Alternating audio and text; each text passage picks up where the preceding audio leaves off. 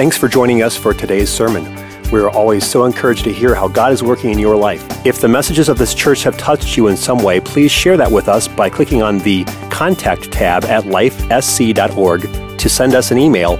And if you would like to give to this ministry, you can do so online to help us bring messages just like this one to you each week. It is our prayer that God blesses you through this message today.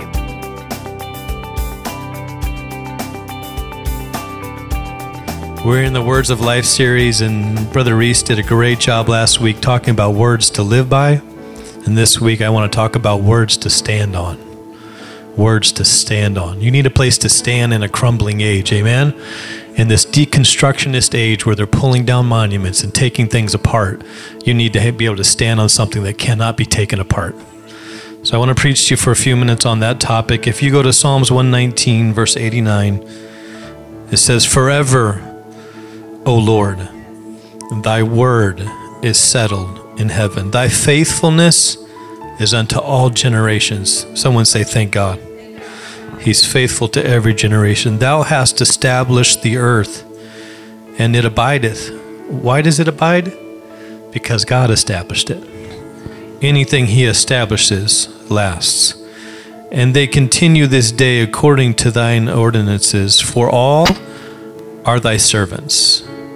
Unless thy law had been my delight, I should then have perished in mine affliction. But thank God, he had a delight in the law of the Lord, and his afflictions did not overcome him, but the word brought him up and out. And then he said in verse 93, I will never forget thy precepts, for with them thou hast quickened me. With them you have brought me to life. Amen. Let's pray. Jesus, we want to hear your word. We want to hear the power of it. We want to hear the preciousness of it. We know that in this house, this place is dedicated to your word. And in this word is power and might and change and orchestration and doctrine and correction and righteousness, all those things found in this page, in these pages. So give us your strength from it. Let us ingest it, learn from it, and take it from this place and live it. In Jesus' name. Everybody said amen? Amen. You may be seated. It's an indestructible word. Hallelujah. Thank you, Dean. Tremendous job. 7 times on the Bible's first page, the scripture says, and the Lord said. No fewer than 9 times in the first chapter of your Bible does the scripture say, and God said. Unbelievably, with all the promises and power of the Word of God, so many still find it an anomaly. They are not given to reading it. They're not given to devotion. They're not given to searching the scriptures as the Bible says. But thus causes that particular understanding causes us to know that regardless of the ills of society, regardless of the place where culture goes, regardless of how much the Bible even says that men make the word void, that if the word is unleashed, it can reverse curses. It can reverse things that man has created, and it can change the things that man did not understand they were creating. Amen? But because they do not read this word, it is oftentimes left in the pages, the power, the preeminence, the glory, the capabilities of this eternal, ever-settled word. And I read to you that this word is settled. It is established. It is a place where it shall not settle. In fact, if you're going to build a building, they check to make sure that the ground that you're laying the building on is settled, or when it settles, the structure will be damaged. Amen, somebody. And so he said, thy word is settled in heaven. I thank God I know that this word is forever settled in heaven. But I also thank God I know that this word needs to be settled in the earth, because sometimes it is not. And we have to pray it to pass, as the scriptures would say. We have to bring this seed through prayer into the earth. And so forth And so much that we pray until we see what's forever settled in heaven, settled on earth. Amen.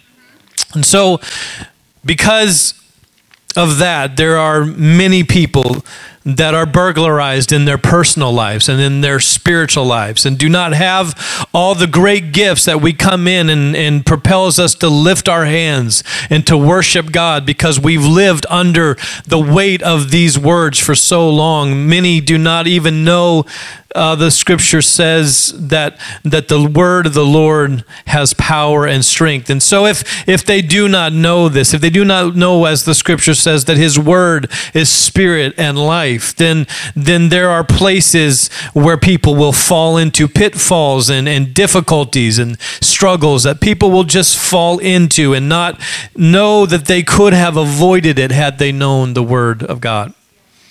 One survey recently said that most people, or many people, do not know or cannot list even the 4 Gospels: Matthew, Mark, Luke, and John. Another survey said more than half Americans today know less than 5 of the 10 commandments. A majority of them say that the Bible to them is irrelevant. That may be the voice of the majority, but there's a more powerful word than the majority. Amen? It's the word of God.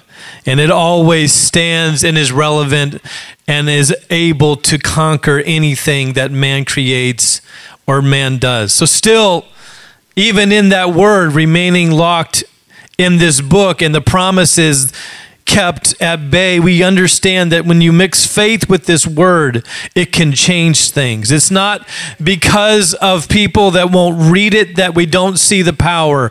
It's not because of people that won't embrace its truth that you see it not having spirit and life. It's not that people may not even preach it that it's not anointed. For it is all those things by itself. Whether you believe its truths or not, it's true. Whether you preach the book or not, it's anointed all by itself. Whether you live it or not, the truths still remain, and you will see the consequences of the choices of not living the word of God. Every choice obviously having consequences, but knowing that the word of God is anointed all by itself, we realize that when we stand here to preach, or we stand and we read the Bible, or we stand on a promise from the word of God, we're standing on something that cannot be shaken, that is forever settled and can be built upon. And it not only can be built upon, but it can be sustained in our life.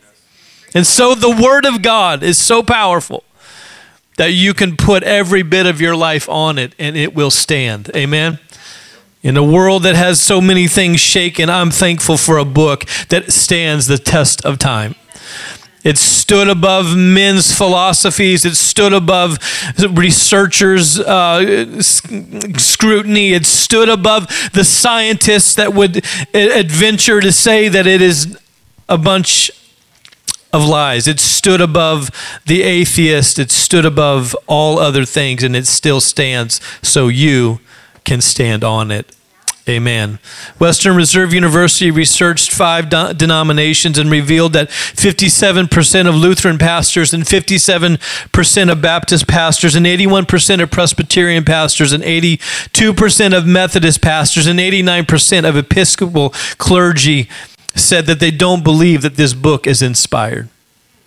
And it's a book of good stories and of truths, but they don't believe it's inspired by God. But I believe it is God-breathed, as the book says it is.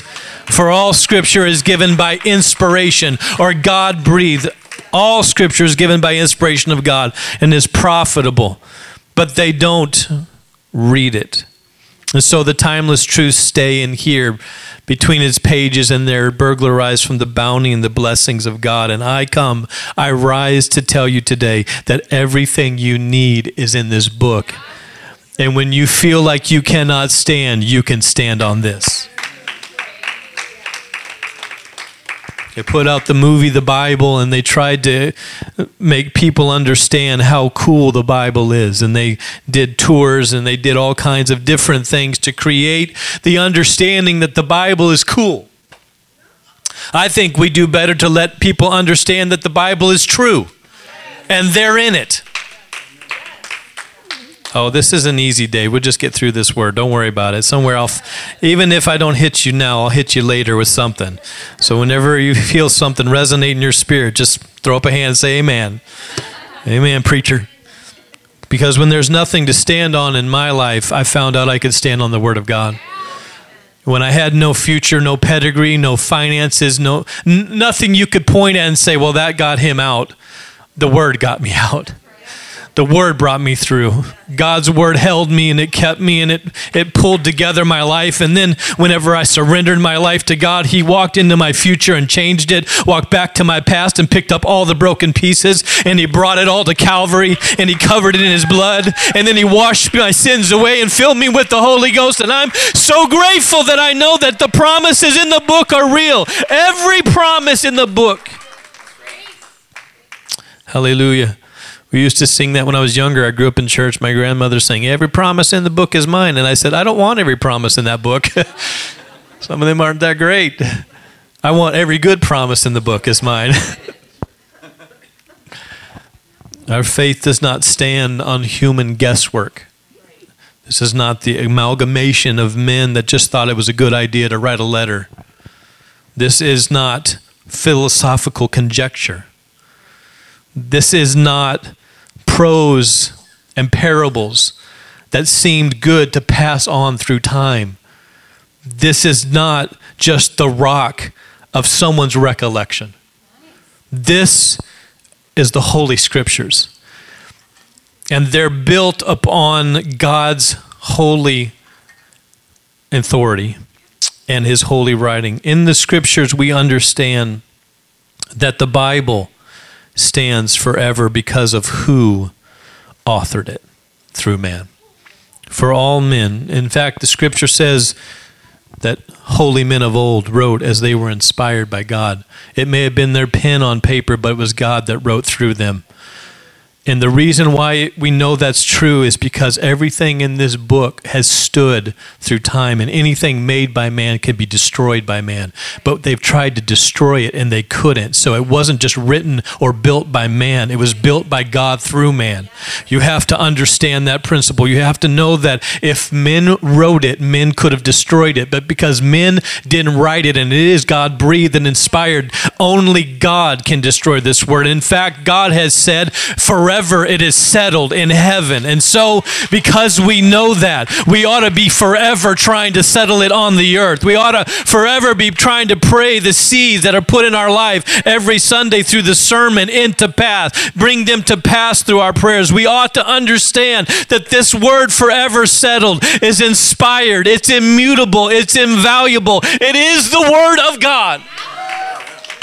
It's an entire book with one great theme, and His name is Jesus. And He stands above all the pages, and everything in the Old Testament speaks of Him, and everything in the New Testament speaks of Him. And I want to preach today. And every sacrifice of blood and of goats rolled up to that cross, and every sin from that day forward has rolled back to that cross. And thank God His cross stands off the pages of literature in the fact that it's God ordained. It's God's word made flesh, dwelt among us, crucified on the cross, rose again on the third day. He got up for my sin. He got up for my resurrection. And this word quickens me every day.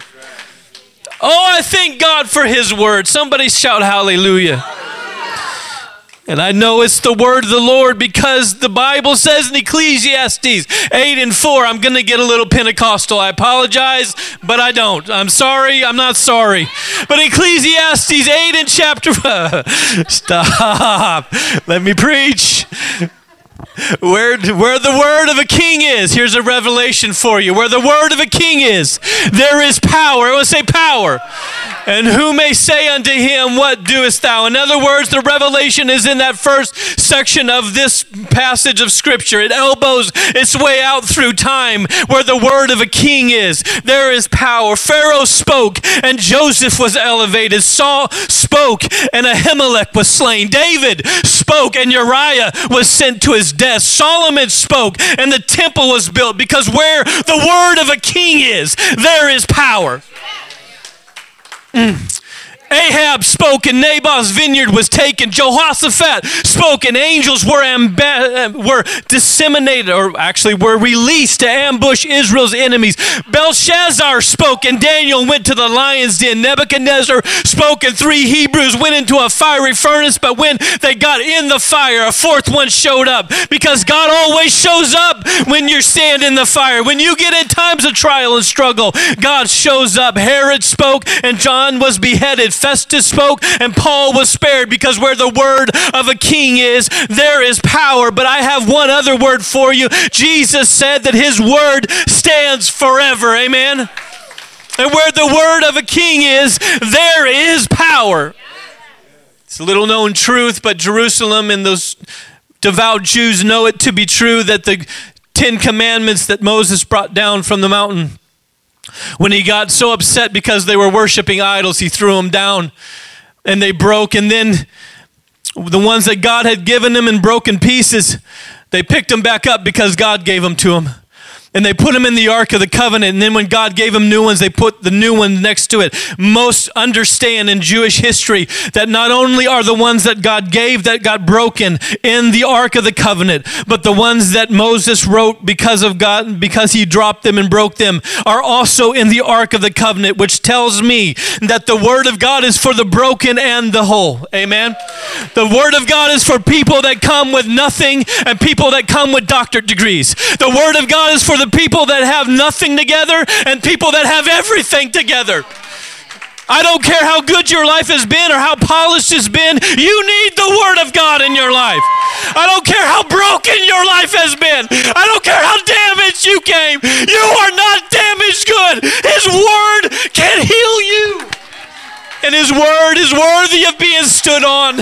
It's not just a message preached from a pulpit. It's what's in the message that matters. And what I preach to you today is not from my own creativity. I cannot sit down for 3 hours and produce a sermon that hits every single season of our lives in this room, that hits every single demographic of every person in this room or online, listening in Georgia and other places that we know about today. We know there's people listening all over the world, but in 3 or 4 hours I can pray my way through the Word of God, and I can bring you something that's anointed, not because it's just I'm anointed, but because the Word of God is anointed. And where the Word of the King is, there is power. There is power in this church because his Word is preached. There's power in this people because his Word is in our hearts. I know I'm getting Pentecostal. Now unto the King eternal, immortal, invisible, the only wise God, be glory and honor forever. His word stands, so you can stand on it. Our King spoke, and creation happened. Our King spoke, and the incarnation happened. Our King spoke, and salvation happened. Our King spoke, and justification happened. Our King will speak, and glorification happens in our life. Thank God we have a speaking God. And thank God we have his forever settled word to live on and stand on. Let's give the Lord a hand of praise for his word.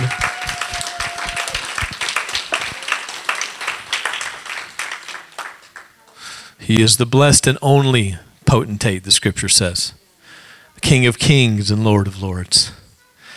Thank God for that. So those tables of stone that were in the Ark of the Covenant, pillaged by pagans, and they went inside the Ark of the Covenant and they took out the bowl of manna.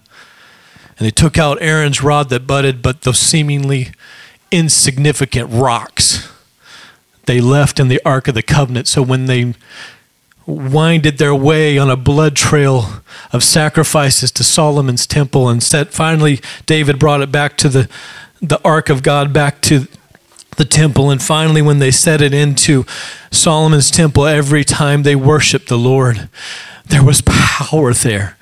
Because what the pagans didn't understand was you can take the bowl of manna and you can take the rod of Aaron out, but you left the word of the King in. You left the power in the box. But the power came down and the glory was so heavy. The Bible says they couldn't even minister because the weight of the glory of God in the tabernacle. I'm thankful for the word of God, for it is tied into the power of God. Amen. And where the word of a king is, there is power. Hallelujah. I'm thankful for the word of God in this place. I'm thankful this church is dedicated to the Word of God, and I'm thankful that the people of this church are dedicated to hide the Word of God in our heart that we might not sin against God. David lifts an amazing and unparalleled truth when he said the Word is forever settled. If you put the Word of God in your heart, if you memorize the Scripture, it will settle you. The only place to settle is on the Word of God. Amen? Don't settle in your professional life. Don't settle in the places that you have goals. Do not settle when God has potential inside of you. But when you get to the point of understanding where settling needs to take place, it needs to take place on the Word of God. You can stand on God's Word. Amen? Pinned on 2 continents, countries hundreds of miles apart, some in Syria, some in Arabia, another in Gothic Greece, a portion of it in the deserts of Sinai, another in the wilderness of Judea. It was pinned in a cave. It was pinned in a prison house. It was pinned in the palaces of Shushan and Zion. It was written by a river, Babylon, and by Shabar. It was written in Mosaic truths. It was written in prose and potential. It was written in all kinds of allegories, but there's no other literature phenomenon like it. In fact, atheists study the Word of God for its literary competency. It was written in not just one language, but 3 Hebrew languages. It was written in Aramaic and Greek. The earliest writer started writing 1,500 years before the last writer was even born. And it all sews together seamlessly. You couldn't do that with everybody in this room. We couldn't all sit down and write the same poem and it all come out right.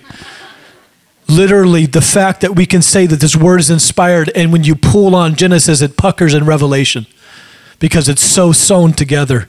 We have to understand that only God can do that, because it wasn't just one writer, but it was poetries, prose, letters, allegories, and then, not to be confused, but to understand that this book was written not only through God's hand, but it was written in such a way that it does not have the errors of those times in it.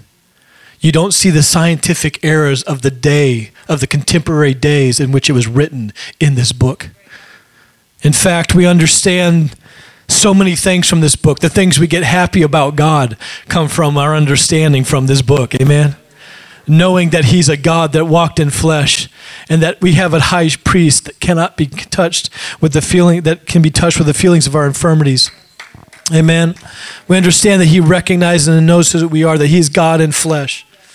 He doesn't sit on some high throne somewhere and just look down on us poor little ants running around on planet Earth. But he came to be with us, to feel, to struggle, to suffer. And so that when we suffer as Christ, and therefore have a great reward in heaven. None of the misconceptions of that age are in this book. Do you understand what I mean by that? None of the misconceptions of that age, the things that they did scientifically and the things that they did in health manners, none of that, all of that error is not in the book. Know this, that God put in the scriptures the very things that modern science and health has found throughout time. It's so cool to see the Word of God line out for us things that we're just now finding out about. And over thousands of years, we see that in Leviticus 17, the Bible tells us life is in the blood. They didn't even have a microscope. They didn't even know about microbes, but Leviticus 17 told them life is in the blood. Proverbs 14 tells us that the heart circulates blood through the body. They didn't know that. Job 26 says the earth is hanging out on nothing. Ecclesiastes 1 tells us about the circuits of the winds of the earth. Isaiah 40 tells us that the earth is round and not square. Columbus didn't think that one up. God did. Genesis 22 says that the numbers of the stars are innumerable and that God made the stars also. In fact, the reason why I say that this book is absent the misconceptions of its age when it was written was because 150 years before Christ, astronomers believed that in those days that there was only 1,026 stars, and 2 centuries later, they had only found 24 more. But 600 years before Christ, Jeremiah said, the host of heavens cannot be numbered. And now we know he's right. Because the word of God stands above the error of men. And so you don't see the error of men in the word of God. You see the forever settled word of God. Science, who has decided to stand against the word of God. Maybe you found argument with some people that said science is opposite the Bible, but I want to tell you that science has been proven by the Bible. In fact, in one library in Paris, France, there are more than 3.5 miles of bookshelves that hold nothing more than obsolete science books.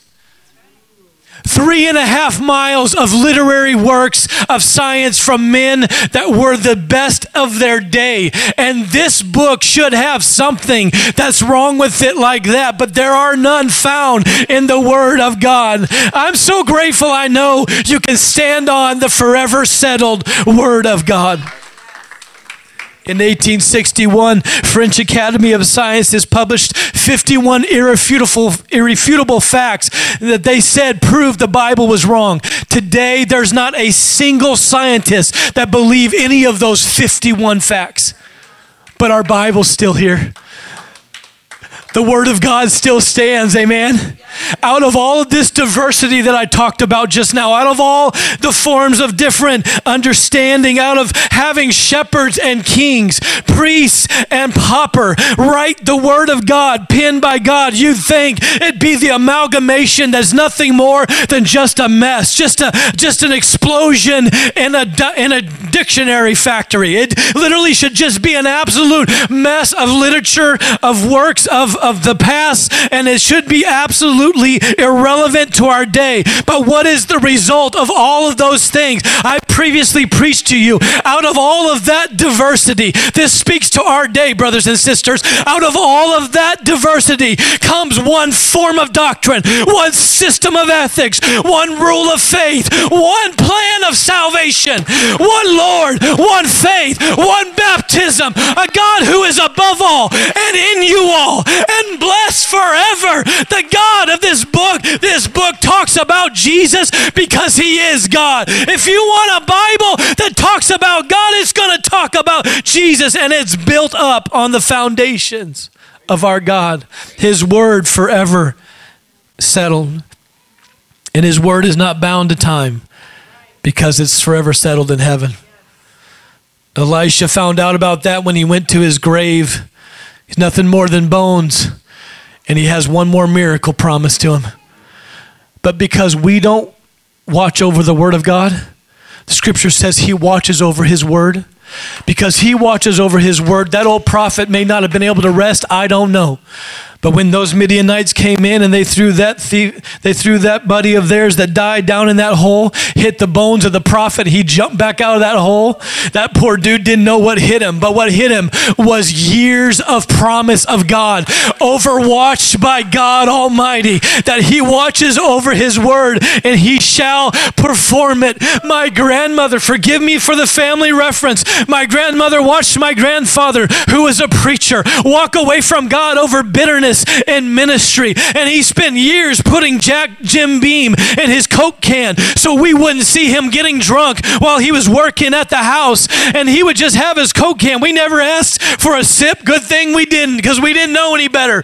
But he would be getting drunk and he would be working on the vehicle and we didn't even know it. And one Sunday she went to church and went home and she went to sleep that night, and God gave her a vision of my grandfather standing at the front at the altar, lifting his hands. And she saw that from the back, as she saw the whole altar space and the place where the pulpit was at. And he'd walked right down front, stood, lifted his hands, and gave his life back to the Lord. She saw that, and for 10 years she prayed it. For 10 years she waited. For 10 years she believed God and stood on his promises. And so 10 years later, she walks into the house after Sunday morning, helps fix lunch, and all afternoon my grandfather's sitting over there watching TV in the lazy boy, weeping down his face, tears coming down his eyes, Niagara Falls breaking loose from all the repentance that he was doing. And as she got up to go, she didn't even know what was going on in the house, but God was working on his promise. God was looking over his word. God was making it come to pass. And as she got up, said, I'm getting ready to go to Sunday night service. He said, would it be okay if I go with you? And that night he left his pew, walked down the center aisle, and stood at the center of the altar and lifted his hands. And that same wood paneling on the back wall was what she saw in her dream. And 10 years later, God watched over his word and brought my grandfather back to God. I'm telling you, he watches over his word, and it's not bound to time. So if God ever tells you anything, if you ever get in this book and get a promise, I promise you, God will watch over that promise. Go find it. Go put it in your life. Write it on a 3x5. Stick it up by your speedometer. Tell it to yourself. Speak it over your life, and his promise will come to pass. Amen, somebody. The beauty of the Word of God is it's a seed. We talked about that in the first section of this sermon series. It's a seed. As soon as you embrace the Word of God, it conceives something in you. And then God brings it to pass. Look at Mary, little woman who, if there had been a Jew, a devout Jew, that heard about her situation, could have got heady and high-minded and pulled out the law and took her to stone her. But because Joseph was a good man, he put her away privately so that that which was conceived in her could be brought to pass. But when the angel came to Mary and said, you're going to conceive without a man, that which is going to be born in you is going to be of God. Mary, I don't know if she had the ability to believe it, but the Bible says she was a woman of faith. And what she said was, nevertheless, at thy word. I believe, you believe what you want, but I believe at the moment she embraced God's word, Jesus was conceived in her. That's what I believe. Because when you believe the word of God, something is planted, a seed is sown, there's a conception that takes place. But before anybody gets to play with the baby, somebody's got to bring that dude to birth. Somebody's got to go through the labor pains and the intercession in prayer. Somebody's got to bring the forever settled word of heaven into the earth and establish it again. Thank God I have seen so many times where men and women of God have prayed the forever settled word into their life, and their life was established and settled on that word. Thank God for that. But if you have no faith, I want you to know one more story, and that's of Simon Peter. When Jesus got ready to honor him for the use of his boat, he said, cast out your net. He said, launch out into the deep and drop your net down for a drought or for a haul. And when Peter had no faith, for they had cleaned the nets, they had put away for the night, they had worked all night, even telling Jesus, why, without saying it, why don't you stick to the carpentry? I'll stick to the fishing. Amen. He said, okay, nevertheless, at thy word. And something happened. He said, cast out into the deep your net. Peter was a professional fisherman. He knew there was no fish in the deep at that time of day. But as soon as Peter said, at thy word, fish started hightailing it toward the deep. They were headed to a rendezvous place with a miracle, amen? As soon as you embrace the word of God, you're headed to a rendezvous with a miracle, because that word is overwatched by God. And so he says, the Bible says he cast out a net. He already cleaned all the rest, didn't want to have to clean more if this was a bust.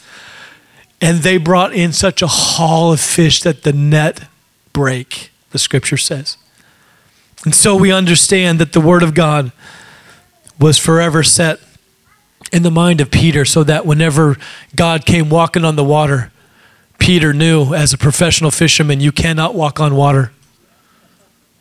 He didn't have to have science. He didn't have to understand the laws of buoyancy. He knew if you fell in, you were getting wet. But because he had experienced the word of God before, he said, only say the word. And your word is so powerful, it'll arrest gravity. It'll arrest the laws of buoyancy. And he stepped out on water and walked to Jesus. And yes, he looked around and got troubled by the storm and began to sink, but Jesus still picked him up because Jesus will not let his word fail. And because he was walking on the word of God, his faith took him down. His lack of faith took him down, but his faith in God's word brought him back up. We have to understand how powerful this word of God is. Amen. And I'm closing. It's been a 23-year journey of preaching the word of God. I got certificates in my office. Thank you for preaching the word of God this many years, that many years. And I want you to know that preaching the word of God as a pastor is more a privilege than anything else, because I get to find truths in here I haven't found yet. In fact, the Bible says that in heaven there's going to be revelation given to us throughout eternity. If his word is eternal, then we're going to learn things about this word for all eternity. It's not going to be boring in heaven, folks. It's going to be a place of revelation, a place of understanding. We're just going to continue to see one beautiful concept and construct of God after another all throughout the ages as he unfolds the seeds of what's in this book for eternity. I hope that impacts you. I hope that makes a difference in your life. If you're going to build your life on anything, build it on this book. If you're going to build your family on anything, build it on this book. If you're going to build your marriage on anything, build it on this book. If you're going to build your family and your kids on anything, build it on this book. For it is the seeds of life, and it is the salvation of our soul. The middle 1700s, I'm closing, you can stand. Please stand with me. Are you glad you have a word to stand on? The middle 1700s, a fire broke out in London, and it warmed the ground so much that seed trodden long underfoot were quickened and brought to life from the heat.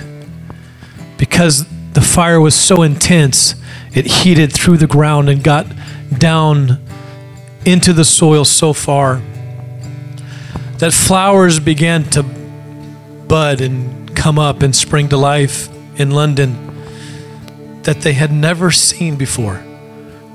They had been brought in by bird or by animal. They had been brought in by tradesmen or overseas somewhere, but they had never seen these flowers before until the fire of 1700 heated up the ground so much that these non-indigenous flowers began to grow all over London. And the fire of the Holy Ghost is what sets the seed of God free. The Word of God, you can hear so many, some of us have heard so much preaching it could save the world. Just turn to somebody and say, when's this Word going to take on you?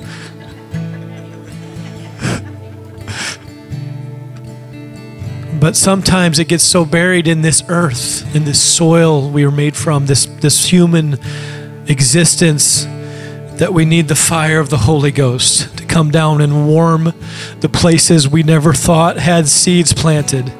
Every sermon you've ever heard, every word of God ever spoken over you, every prayer ever prayed, every time someone believed a word for you, it planted a seed in your life. And some of that seed may be very buried right now. You may seem like nothing's growing, nothing's blooming, nothing's happened. All things in my life seem to just be dying. But I want you to know that when you get into God's presence, the fire of the Holy Ghost begins to warm this soul. And this soul can bud the promises of God, and things can bloom in you you've never seen before. You've never seen before. And we can see through faith the promises of God come to pass in our life. And people will look at you and say, I've never seen that. And you can just turn back to them and say, the word doesn't return void. That's why you need the Holy Ghost, because the fire of the Holy Ghost is what quickens the seed from the word of God, and it brings it to pass in our life. Thank you, Jesus, for all the examples of miracles from your word in this room. Thank you for the salvation that is in the hearts and souls of lives here. God, I thank you for those that have gathered in your house to hear your word, for it is this place that has power because the word of God is preached. Lord, we stand upon the work of the Lord, not the literary works of men, not the conceptions of some that are zealous for God, but this was the book that changed the world. It changed the world. I thank you, Lord, for that. You said, heaven and earth shall pass away, but my word forever settle. When Mary said, be it unto me as your word, she harmonized with heaven. Dean, she harmonized with heaven. She harmonized with heaven because the word was forever settled there. And she said, regardless of how it looks, regardless of my life being totally turned on its head, regardless of what people will think of me, let your word be settled in here. And when she harmonized with heaven, everything that has happened in this book could happen in her life. John Quincy Adams said, it's an inexhaustible book of knowledge and virtue. Sir Isaac Newton called it the most sublime philosophy of them all. Sir Walter Scott, the letter writer, said, there is but one book, it's the Bible. But regardless of what they say about it, Jesus said, heaven and earth shall pass away, but my word shall never pass away. Lift your hands. If you have your Bible, would you find it and put it in your hands? Would you just thank the Lord for his forever settled word? Thank you, God, we've hid it in our heart. Would you bring your Bible to this altar today and thank God for his truth endureth to all generations? Would you just bring it and pray? Thank you, Lord, for your word. Thank you, Lord, for the establishment of your forever settled word. Thank you, God, it lifts me. Thank you, God, it reminds me when I'm in a way that I don't understand, when I'm in a place that I cannot get out of, your word tells me I can stand. It was written in prisons. It was written in palaces. It was written in good times and bad times, so it stands through all time. Thank you, God, for your forever settled word. Amen, amen, amen, amen, amen. Thank you, Jesus, for your word. Thank you, Jesus, for your word. Thank you, Jesus, for your word. Thank you, Jesus, for your word.